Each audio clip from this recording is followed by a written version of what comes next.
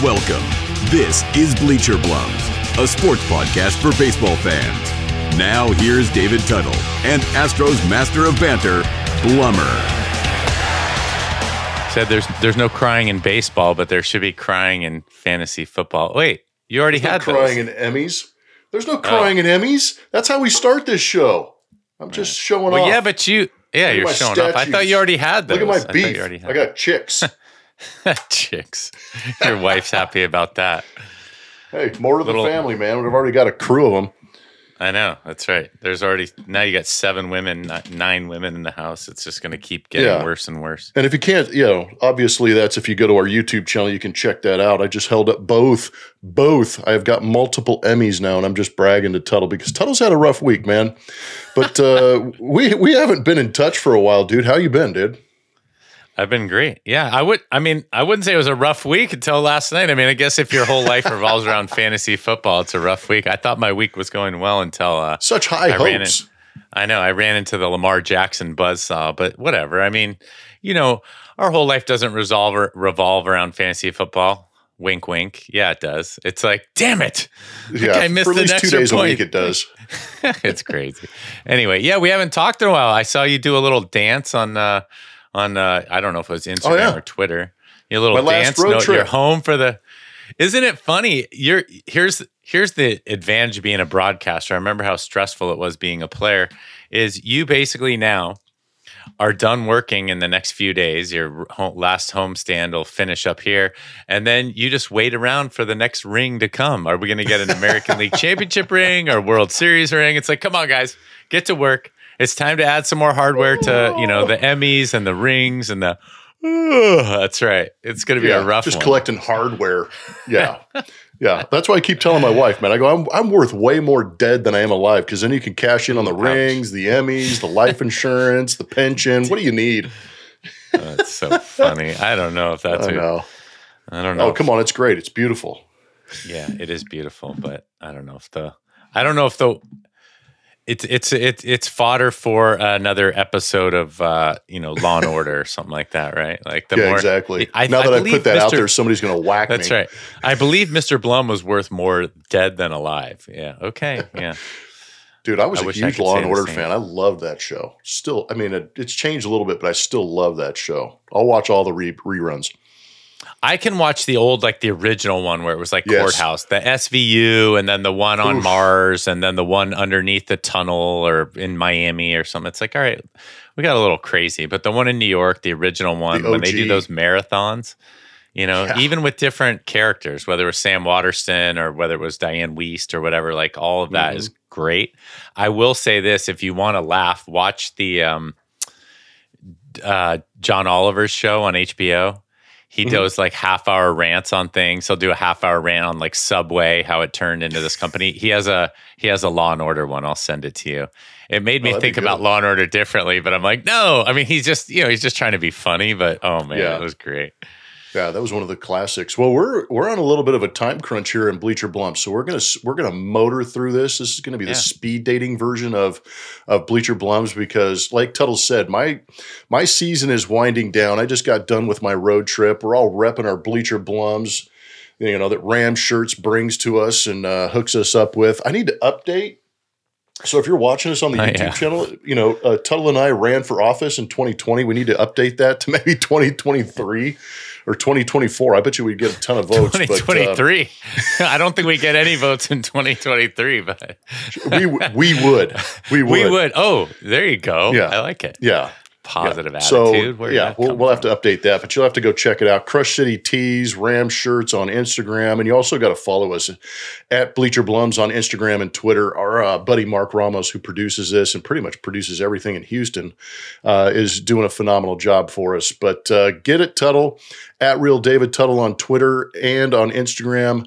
And of course, I will be ramping up my Instagram features a little bit more here just because I've got time. Idle hands are the hands of the Instagram devil, and I will be on that But at Blummer27 on Twitter. yeah, just idle right here. We invent words, strategies, and idle hands are the devil. No, not that. Anyway, sorry, I interrupted. Yeah, you can get to us, but we usually have What's on Tap brought to you by St. Arnold. I'm gonna have to pull this up because Tuttle gave us some good notes.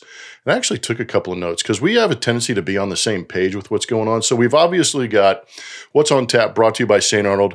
You heard us hint at it, fantasy football. This was probably one of the more interesting weeks I've ever had in fantasy football for me. Not so much for Tuttle, but we'll get into that. We've got Judge and it was very interesting.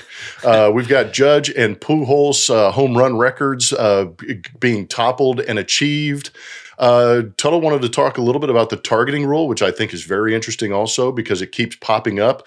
And of course, Mike Tomlin is a phenomenal head coach for the Pittsburgh Steelers. I think Tuttle's got a couple thoughts on that. And I have one blast at the end of this podcast that you're going to want to stick around for because it's special to this podcast. It's special to my co-host, and we'll get to that. Just make sure you stay tuned for that. All right. That's What's on Tap, brother. Yeah.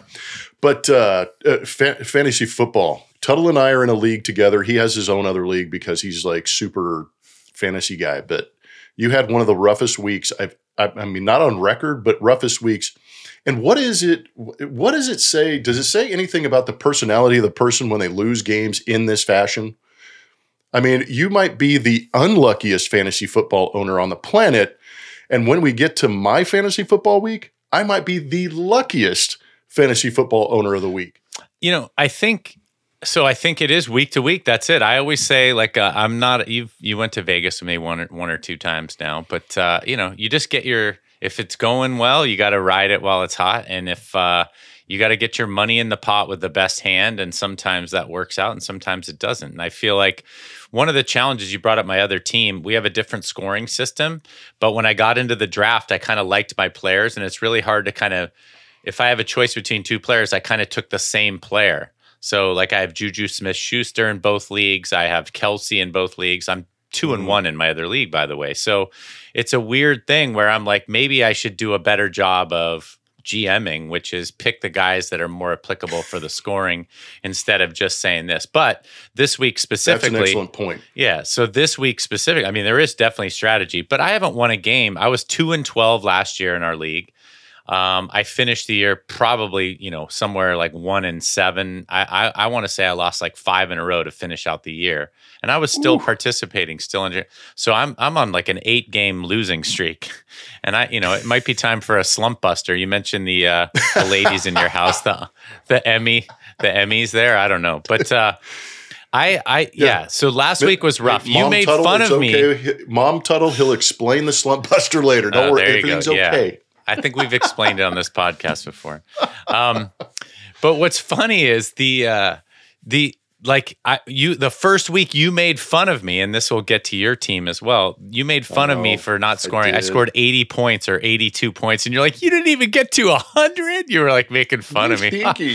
And I think I've got to 100 the last 2 weeks. This week, the buzzsaw that I ran into was Lamar Jackson. This is one of my best weeks ever in this fantasy league, not just by points, but I went down my roster and every guy on my team scored like anywhere up 15 to 18 points. It was like 15 to 18, 15 to 18. Which is beautiful. That's a great week in fantasy. Yeah.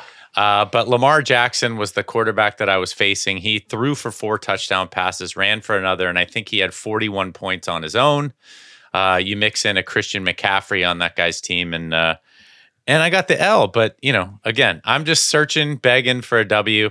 I mentioned at the outset, there's no crying in baseball, but there may be crying in fantasy football, and I think that's probably something to live by. Blummer, you were crying last week. I may have shed a tear for you. When you sent that text today, when you sent that text to us, and I was just like, holy crap.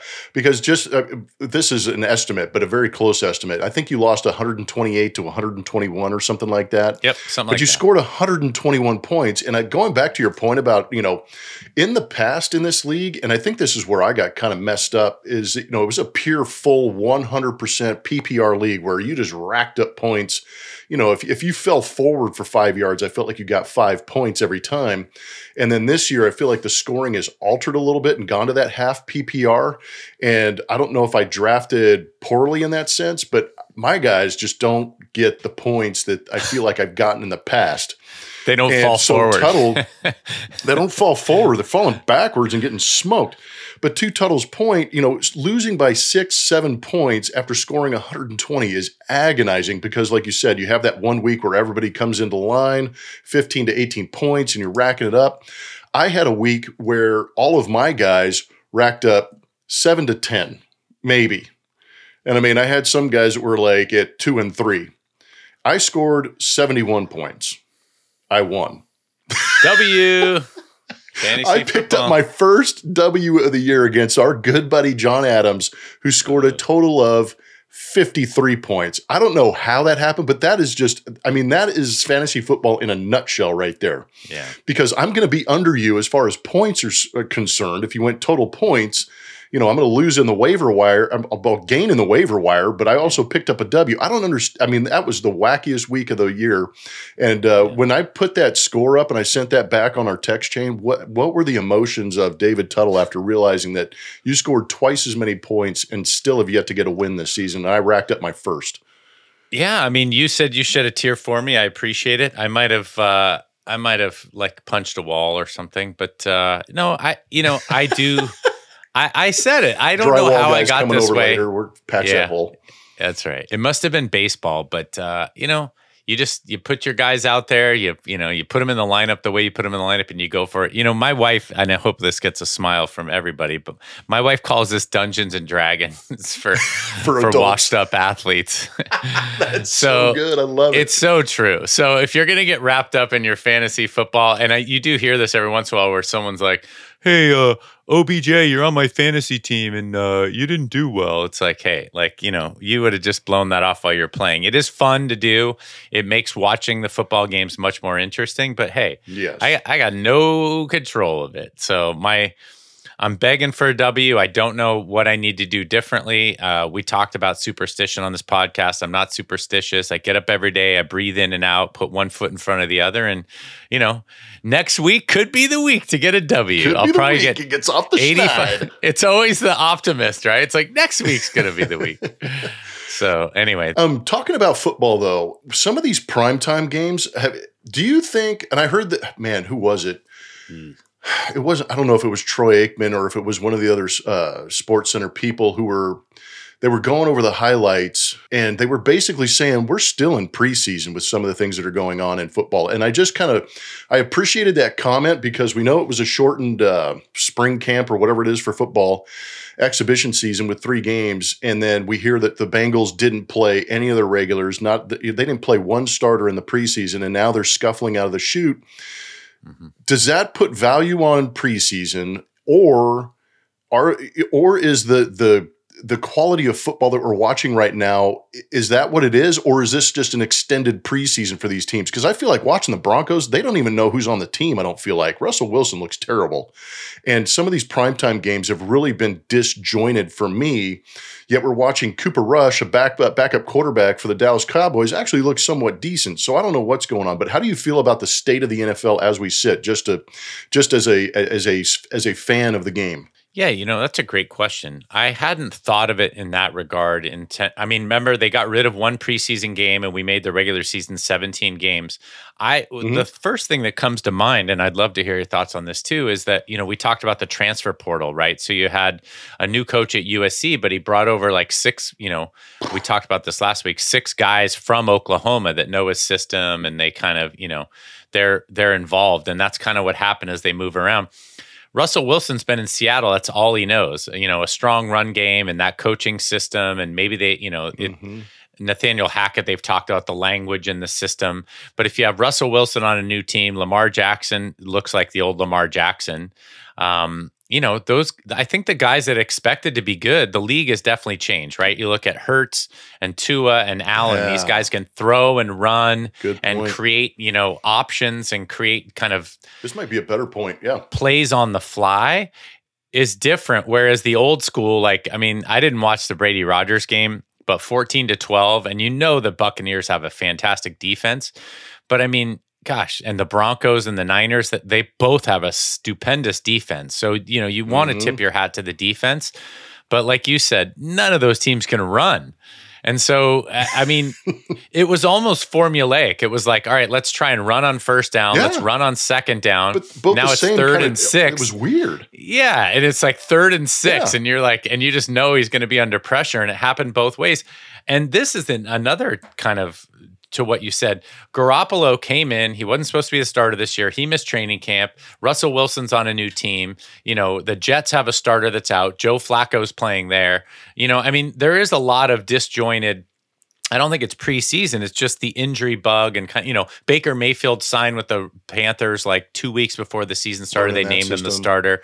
And so I think the lack of continuity, and I know that doesn't explain Brady and Rodgers so much, except both those teams have a good defense, and Brady's got all 4 of his starting receivers hurt. So there's probably it's probably not one thing, it's probably a bunch of things. I do hope they're going to iron this out and make it a little more exciting, because I agree with you. The Niners-Broncos game, if you're a fan of defense, we talk about this in baseball. I don't mind a 2-1 game. You get into the strategy and the high leverage there's some innings. Similarities to this. I like this, yeah. Yeah, but I mean, if you're a defensive fan, those defenses were on fire. I really enjoyed watching that game. But back to my point, Garoppolo took the team, marched right down the field, like second possession, touchdown. You're like, yeah, 7-0. You're like, they're going to get it going. That was it. That was all they scored the whole game. That and the fact that he stepped out of the back of the end zone. So I don't know if I attribute as much to preseason as I do kind of the lack of continuity. And that's why, to your Cooper Rush point, Dak Prescott is a more dynamic player and he knows the offense, but Cooper Rush was there all of training camp. He was designated the backup, and he comes in and he knows the system and he knows what to do. He puts up 23 points against a decent defense. So I don't know. Yeah. I mean, do you think it's the lack of a preseason game, or what were your thoughts when you asked? Well, here's my thought on this. And I know we want to kind of skate and keep moving because you've got big business going today, and I want to be able to respect that. But the last thing I'm going to say about this is going to be, this is very similar to the Major League start of the season in 2022. We had the lockout. You push back the season a week. You cram in spring training, and you sprint out of spring training and go into the season. Guess what happened the first month of baseball? Pitching dominated. Yeah. You had a handful of teams that were actually good offensively, but for the most part, we watched a lot of very good teams kind of stumble out of the blocks offensively. And I think when you do have that abbreviated spring training or that abbreviated preseason, guess what's going to do better? The defenses are going to do better, because to Tuttle's point, the offense doesn't have the rhythm. It doesn't have the timing. It doesn't have the continuity, and it takes them a little while to catch up. So I actually appreciate you bringing that up, because now we can kind of watch and talk about it on our podcast here, the evolution of this season, and see if the offenses don't pick things up and make their adjustments, a little bit later in the season as opposed to the defenses. I think that's a great and very interesting thought. Yeah, we should definitely watch that. And it made me think, when Garoppolo's post-game press conference, he was like, look, I didn't go to training camp. I wasn't supposed to be the starter. It sounded a little apologetic, like he was making an excuse. And he's like, look, it's not an excuse. And then you start looking, as we said, all the other things we mentioned, Mayfield on a new team and, Cooper Rush in the game right away. And I agree with you. So maybe it's not the fault of the preseason or lack thereof, but certainly the lack of continuity and the fact that they don't have an identity yet. And so we'll definitely watch that as we go. Speaking of having an identity, let's move to Albert Pujols. And then I wanted to ask you a couple questions about Aaron Judge. They seem to be tied together right now because they're both chasing things. But man, I know. Albert Pujols, I read an article, right? He signed, I think he had a $210 million offer for the Cardinals to come back, but they didn't have a DH at the time. So he signed with the Angels for $250, plus he had that $10 million post-career clause when he retires. So that's still in there. And the article I read just said basically he made the right decision. He went to a team that had the DH, but he attributes his longevity and is certainly this rejuvenation to going to LA and playing in the playoffs last year and being utilized kind of in clutch situations. But what kind of light can you shed on these accomplishments? Because you can say what you want about somebody. And Mark McGwire said, oh, Albert Pujols is going to be a Hall of Famer. I knew right when he came up at 22 or 23 that he was going to be a superstar. Yeah, maybe that's true, but the longevity is something to tip your cap to. And 700 home runs. I mean, how many people are in that club? Are we at 3? 4? Yeah, 4 people in that club. He's the fourth. Yeah. That's right.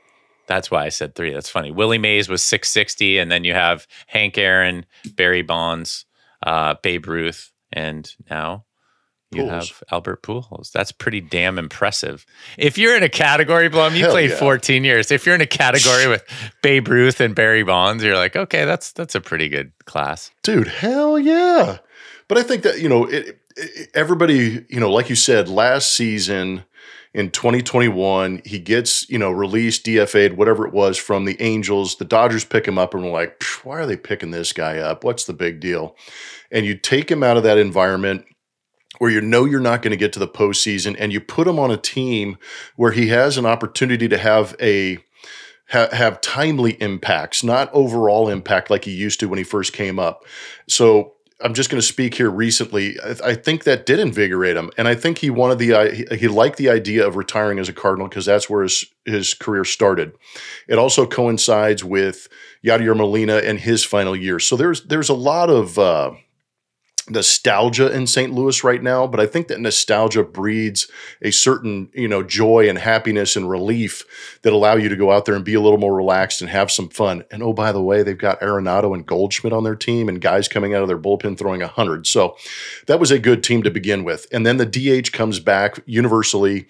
It allows the opportunity to use Albert appropriately in St. Louis, timely, and then have him pinch hit. But he's figured something out. He's got the fountain of youth. He's hitting bombs. He got to that 700 plateau, which I absolutely thought was freaking amazing. 699 and 700 on the same night is absolutely insane. But he did it in a place where he was comfortable, Dodger Stadium. He did it against and with a fan base that he was very comfortable and beloved by. So it was kind of this, magical moment where everything came together, where the Cardinals could enjoy it, the Dodgers could enjoy it. Although if you saw the replay of our boy David Roberts, he was pissed. He was like, son of a, why do you have to do it here kind of look on his face? But it was kind of funny. Yeah. But it was just a magical. Baseball gods came together and said, this is the night. He made it happen.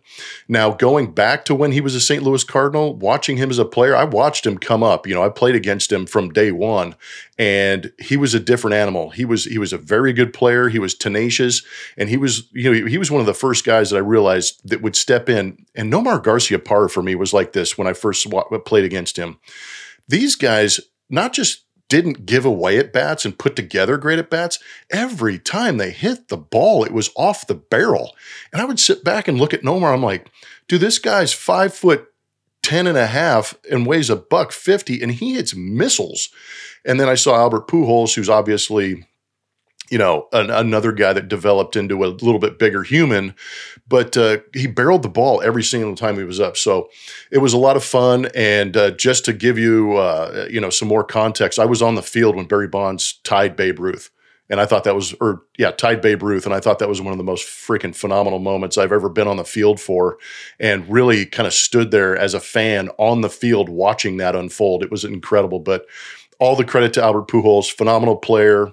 I know he's had his issues off the field here recently, but just good dude, good ball player, and nothing but golf claps for him, even though he destroyed the Astros in his career. Yeah. All right. So the juxtapose that with what Aaron Judge is dealing with right now, and I think it's interesting because Aaron Judge was doing the same thing, 3 homers in a week and 2 homers in one night and another homer and another this. And now we come down to about 10 games left in the season, 9 games. I knew he got intentionally walked last night. Speaking of which, because they keep talking about these home run guys, do you know Barry Bonds got intentionally walked 3 times in a game, twice in one season? Gee whiz. That's amazing. Anyway. Dude, go to Baseball Reference and look at some of his seasons of intentional walks. He has like 120, I think, in one season. It's ridiculous. Yeah. So it doesn't.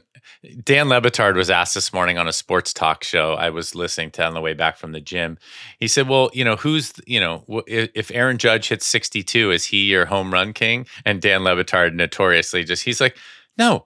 He's like, all those guys were cheating just like Lance Armstrong. He's like, the best baseball player on the planet who I ever saw play was Barry Bonds. It's like, he's the home run king. He did it. We watched him do it. So I actually agree with that. I know there are some, that's controversial, but I'm with you. But I'm in that boat too. I mean, yeah, he just was unbelievable. And like you said, go back and look at his intentional walks. But what I wanted to say is Albert Pujols, we talked about going to LA and being rejuvenated, the real LA, sorry. LA Dodgers. I love it. Being rejuvenated. Well, you do that to the Rangers all the time, right? The yes. Southern Oklahoma it's team. It's beautiful. So the real LA and being rejuvenated and being relaxed. And like you said, hitting 699 and 700 in the same night. I mean, what is Aaron Judge? I mean, it doesn't matter. His family's traveling with him. He's getting in there. There's a lot of pressure, right? Like he's getting sawdust he's got sawdust in the bat. So I just, the pressing, the pressure, and he'll say it even if he hits it, but it's more challenging for him for sure because of what we just said in terms of mental sharpness and pressure and all that. I mean, you would think you wouldn't put pressure on. You're having one of the best seasons in the history of baseball, but he's obviously pressing a little bit. Wouldn't you say? No, I agree. Yeah, he is pressing, and that's what's interesting about watching the veteran Albert Pujols. He's going for legendary, statistical, Major League Baseball historic, numbers, and he's doing it in probably a more comfortable environment. Like you said, he's a little more relaxed playing for the Cardinals, a team he knows all too well. He's in a stadium where he's comfortable with the Dodgers when he broke that record. But I also think it's a credit to the experience. He's had single season records. He's broken, the 300, 400, 500, 600, now 700 home run records. So he has experience in that situation in order to handle it mentally and be able to control the heartbeat and have good at bats. I think Aaron Judge is in a unique spot, and what you have to remember with Aaron Judge, talking about Barry Bonds and the home run record, 73 in a season, there's been 3 or 4 guys now that have hit 60 plus home runs in a season. So that plateau is cool, but other guys have done it, so it's not that special. I think what makes it tougher on Aaron Judge is you're playing in the most historic franchise in Major League Baseball history, the New York Yankees. They've got 35 numbers retired. I mean, everybody that's worn that uniform has done something legendary. And now you're approaching a Yankee record that is just, buried in mystique with Roger Maris in the 1961 season when he hit 61 home runs. He beat, he beat Mickey Mantle that season who hit 60. So there's this, this story and this whole legend and this aura around this number of 61. There's movies made about it. And then you have Aaron Judge, who's this mythical creature in his own right, being 6'7", 250-pound Adonis who goes out there and just overwhelms the baseball and is single-handedly taking the Yankees on his back into the playoffs. And now he's approaching this mythical number of 61, which is a Yankee record. But you got to remember this too. This is also the American League home run record. If he gets to 62, he's going to supplant Roger Maris as the American League home run champion. So I think there's a lot involved here. And I agree with you. Even though he's getting his base hits, still hitting the baseball hard, there's something in watching him that just says, I'm trying a little bit too hard. And maybe that's it. Right. And that's really difficult to do, right? Try hard and do it. But, I think he's got a good chance to do it. He's put together a fantastic year, and we'll just have to watch and see. Let's take a break here on the Blue Wire Podcast Network. We'll come right back to finish up the show. Thanks for hanging with us. The best way to learn a language? Immersion. Living where the language is spoken and using it every day. But if that's not in the cards this year, you can still learn a language the second best way, and that's with Babbel. Be a better you in 2024 with Babbel, the science-backed language learning app that actually works. Don't pay hundreds of dollars for private tutors or waste hours on apps that don't really help you speak the language.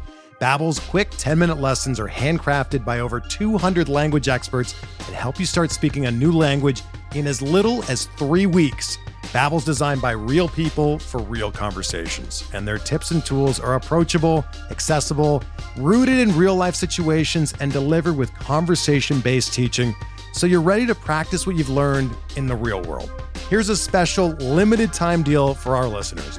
Right now, get up to 60% off your Babbel subscription at babbel.com/BlueWire. That's 60% off at babbel.com/BlueWire, spelled BABBEL.com/BlueWire. Rules and restrictions apply.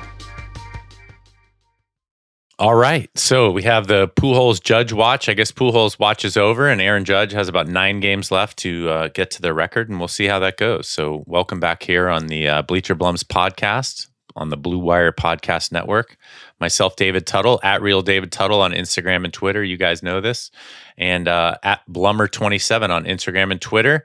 His work is almost over for the season, and he can put his feet up and start watching the Astros head into the playoffs. So that'll be good. I wanted to switch a little bit to college football. I think, gosh, we must be on podcast 200 and something by now. 200 probably heading in there. 92? Yeah, we're getting close to 200. Maybe. But we've talked targeting before because I just think the college targeting is just, it's always dear Lord. I mean, on a running back or something like that. They are playing football, by the way, trying to hit. So I will give a compliment in that they've done a better job of going to the monitor and saying, oh, no, It wasn't targeting. It looks like the shoulder hit before. And I get the defenseless receiver thing. But, man, it just seems really punitive when you're sprinting and the other guy's sprinting and he ducks. And even if you have your head up, they call him a defenseless receiver or defenseless runner. I don't think it should be a blanket like, hey, this is what targeting looks like. This is what we're going to emphasize this year in college football. And guys are, getting tossed out in the second quarter. They miss the first half of the next game. I just, this is how I would tie it to our podcast. We talk about this with baseball. I just think there are certain things that don't need instant replay. Like balls and strikes. Like if the guy hit the base before the ball got there, then that's something that we can look at. Is it a catch or isn't it? Oh no, the ball was on the turf. Okay, that's fine. But targeting in real time, fast motion, I guess you can use replay to, say that it was or it wasn't. But when you slow it down and they're like, yeah, the side of his helmet hit the other guy's helmet, he's going to be done for 2 games, just seems a little, I don't know.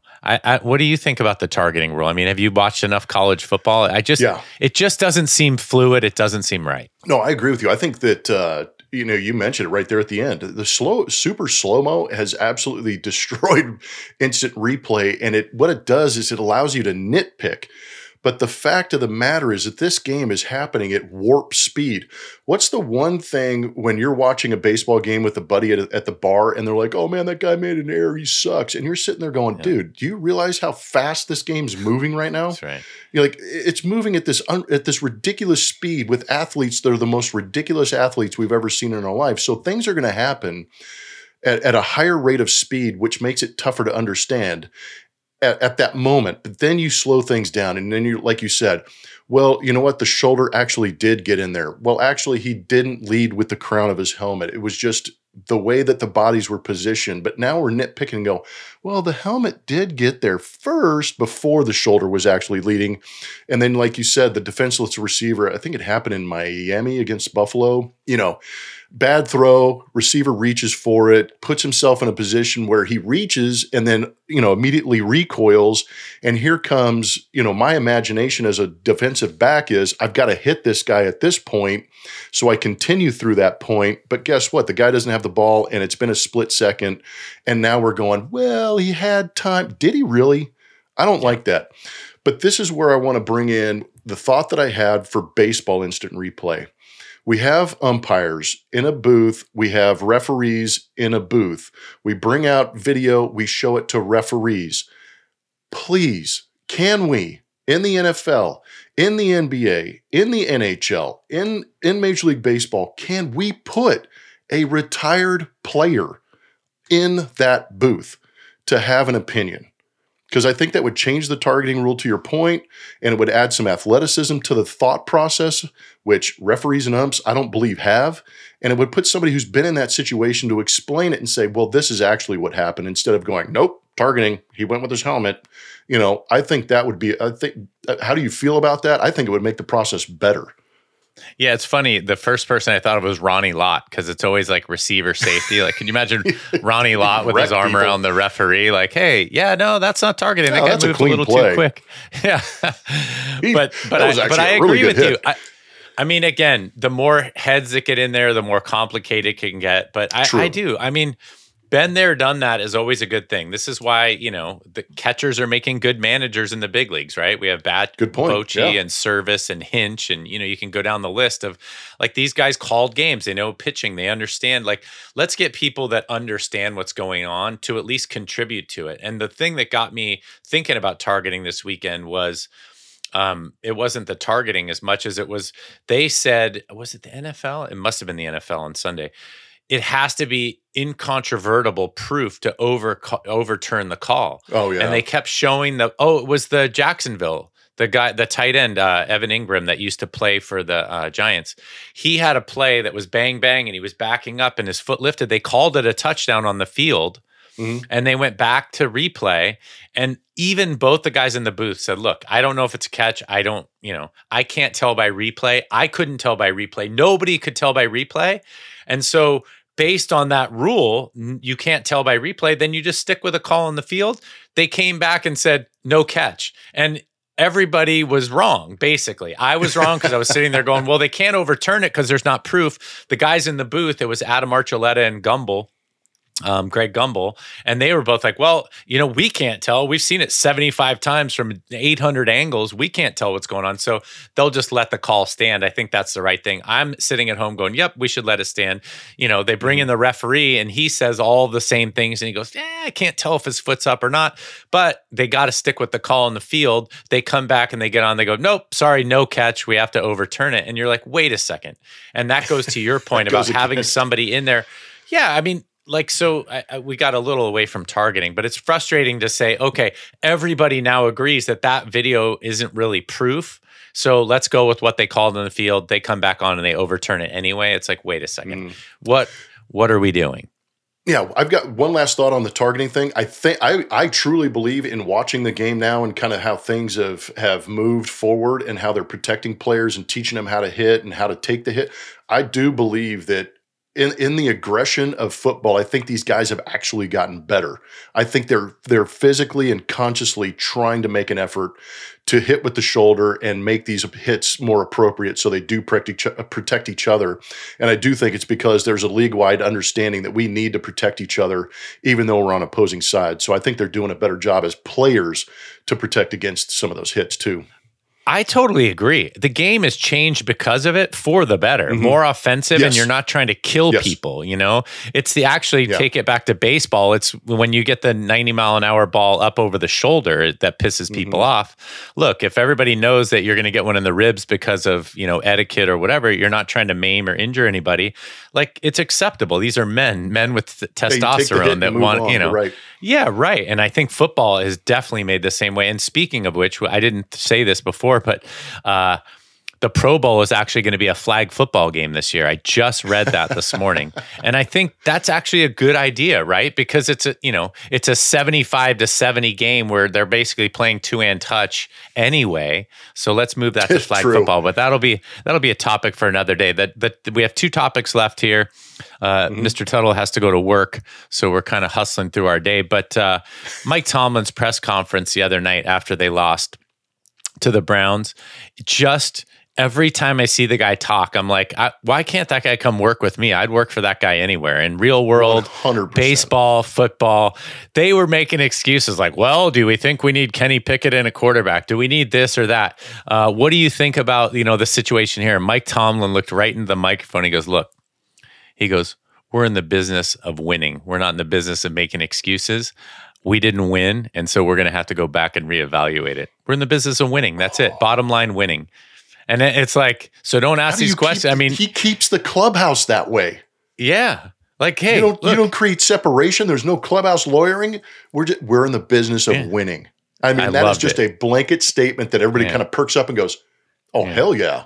Yeah. Remember his line about USC? Would you coach USC? I want to, is this thing on? He goes, I want to make sure that you guys hear this. No, not ever, not ever, ever, never. Like, I have not engaged at that. I am the head coach of the Pittsburgh Steelers. So please don't ask me again. Like, oh, all right. Why can't more people be like that? I mean, you start hearing these other people. When Tomlin writes his book at the end of his coaching career, I'm going to buy it. Oh, I want to know what's inside that guy's skull. I want him to have a reading list at the end of his book so I can understand what he read and how he got to this point. This dude is fascinating. And if you're ever going to be a manager, head coach of any sport, I would peel back every press conference this guy has. He is awesome when they're good. he's good. When they're bad, he takes the bullet. I mean, everything this guy has done has been right. And how about avoiding controversy in this day and age? He's found a way to crack that code with the media that's always trying to, drive a division in the clubhouse, find a fissure and crack it open and create controversy. And this guy's like, nope. I mean, how about just answering the question bluntly and honestly? I mean, this guy is a breath of fresh air. And like you said, if our producer Mark could act more like Mike Tomlin, I'd be a better podcaster. No, I'm just kidding. But I'm just saying, that's great. This guy makes me want to run through a wall. There he is. I love you, dude. That's a Mike Tomlin face he just made. Yeah. But I mean, this is a guy that all of a sudden, even if you're not the best player on the team, you feel like you are, and you feel like you got to go out there and maybe overachieve. And I think he's awesome. I'm glad that you support that. I was going to say one last thing. Now, you also think about Ben Roethlisberger with his off the field stuff and being slow and old, and Antonio Brown, and then they had Juju Smith-Schuster, who ended up leaving, but he was going to be somebody. But he had Le'Veon Bell there. Those guys all in the same clubhouse, and you never heard anything. It was like Belichickian over there, and we should call it Tomlinian, something like that. Anyway, I'm in. Fantastic coach. If you haven't heard or seen any sound bites of him, check him out. I would still run through a wall for that guy, and I don't even play a sport. You and me both. Not anymore, man. Hey, you got anything else? No, I was waiting for the Blums Blast. We're ready to rock and roll. All right. So Blums Blast. Okay, so I'm going to break out my calculator here real quick, or I'm going to go back to Albert Pujols real quick. So if you trot out a home run, it's a total of 360 feet getting around, correct? Ooh, yes. Okay, so 90 feet times 4, 360 feet. Yep. So he's done that 700 times. So he's gone 252,000 feet. A mile is 5,280. Mm-hmm. He has trotted around the bases to the tune of 47.7 miles on his home runs. Why is he still overweight? Wow. That's a dig right there. I've trotted around the bases 7 miles. He's gone 40 miles past me in his home runs, dude. So just to put things in context, the dude's a beast. I love that. That was a great stat. So, hey, Tuttle, what are you doing? What are you doing on Thursday? This Thursday? Of this week. This will be September 29th. What are you doing? Oh, yeah. I don't have any plans. I really don't. I just had my wedding anniversary a couple weeks ago. Well, anybody come on. It's not a wedding anniversary. No, I said I just had my wedding anniversary a couple weeks ago, so I'm not planning on doing anything Thursday. Here is my plea. My plea to the Bleacher Blums podcast family. If you could reach out, find a way on Instagram or on Twitter at Real David Tuttle. My boy is having a birthday on Thursday. And I just wanted on our podcast, wish David Tuttle a very happy birthday on September 29th. Happy birthday to you. Happy birthday. Thank you, my friend. Thank you. Last year, producer Ramos got my mom to come on the podcast, unbeknownst to me. So, it was great. I know. Well, no, it was great that you remembered. I appreciate it. I know I finally figured out your birthday after working with you for 3 years and becoming a buddy. So, yeah, we're opposite ends of the spectrum of the year. So you're at the beginning of the baseball season. I'm at the end. So I appreciate it, Blummer. Yes, it is my birthday Thursday. I don't know what the plans are. It's not I don't know. They're all monumental at this age, but it's not a I'm decade. With you. That goes back to what I said earlier in the podcast. Yeah, we got to enjoy each day. That's right. Enjoy each day. So that's all I got. So again, thank you, Jeff. I appreciate that. You deserve a big thank you today for speeding through the podcast. And it was a busy schedule. I wanted to share yesterday. I'm like, I don't think I can make tomorrow morning. You're like, well, I'm busy. Ramos like, I'm busy. And I'm like, all right, then let me just see if I can make it work tomorrow. So here we are. We made it work. So yeah. Thank you to you for the birthday wishes. We will see you next week. I wanted to give a shout out, as always, to first responders, military around the world. We saw Russia just enacted the military draft, which, gosh, that would be frightening for our children. You have all girls, but certainly that's a rando thing. But please give your thoughts and prayers out to the military around the world that protect us and, give us our freedoms, first responders, healthcare workers, and of course, teachers. If you're over the age of 45, don't forget to get screened for colorectal cancer. And one last thing before we break this podcast down, I want to make sure that we're thinking about everybody in Florida right now. I know that hurricane's coming. It's going to be crushing. And hopefully everybody's well prepared and able to get through that. So that goes back to those first responders and everybody that runs into harm's way. Hopefully that thing fades out and doesn't create a lot of damage. But we're thinking about you down there in Tampa if you're listening to this podcast. And as we do at the end of every podcast, we want to make sure you get after it and believe it.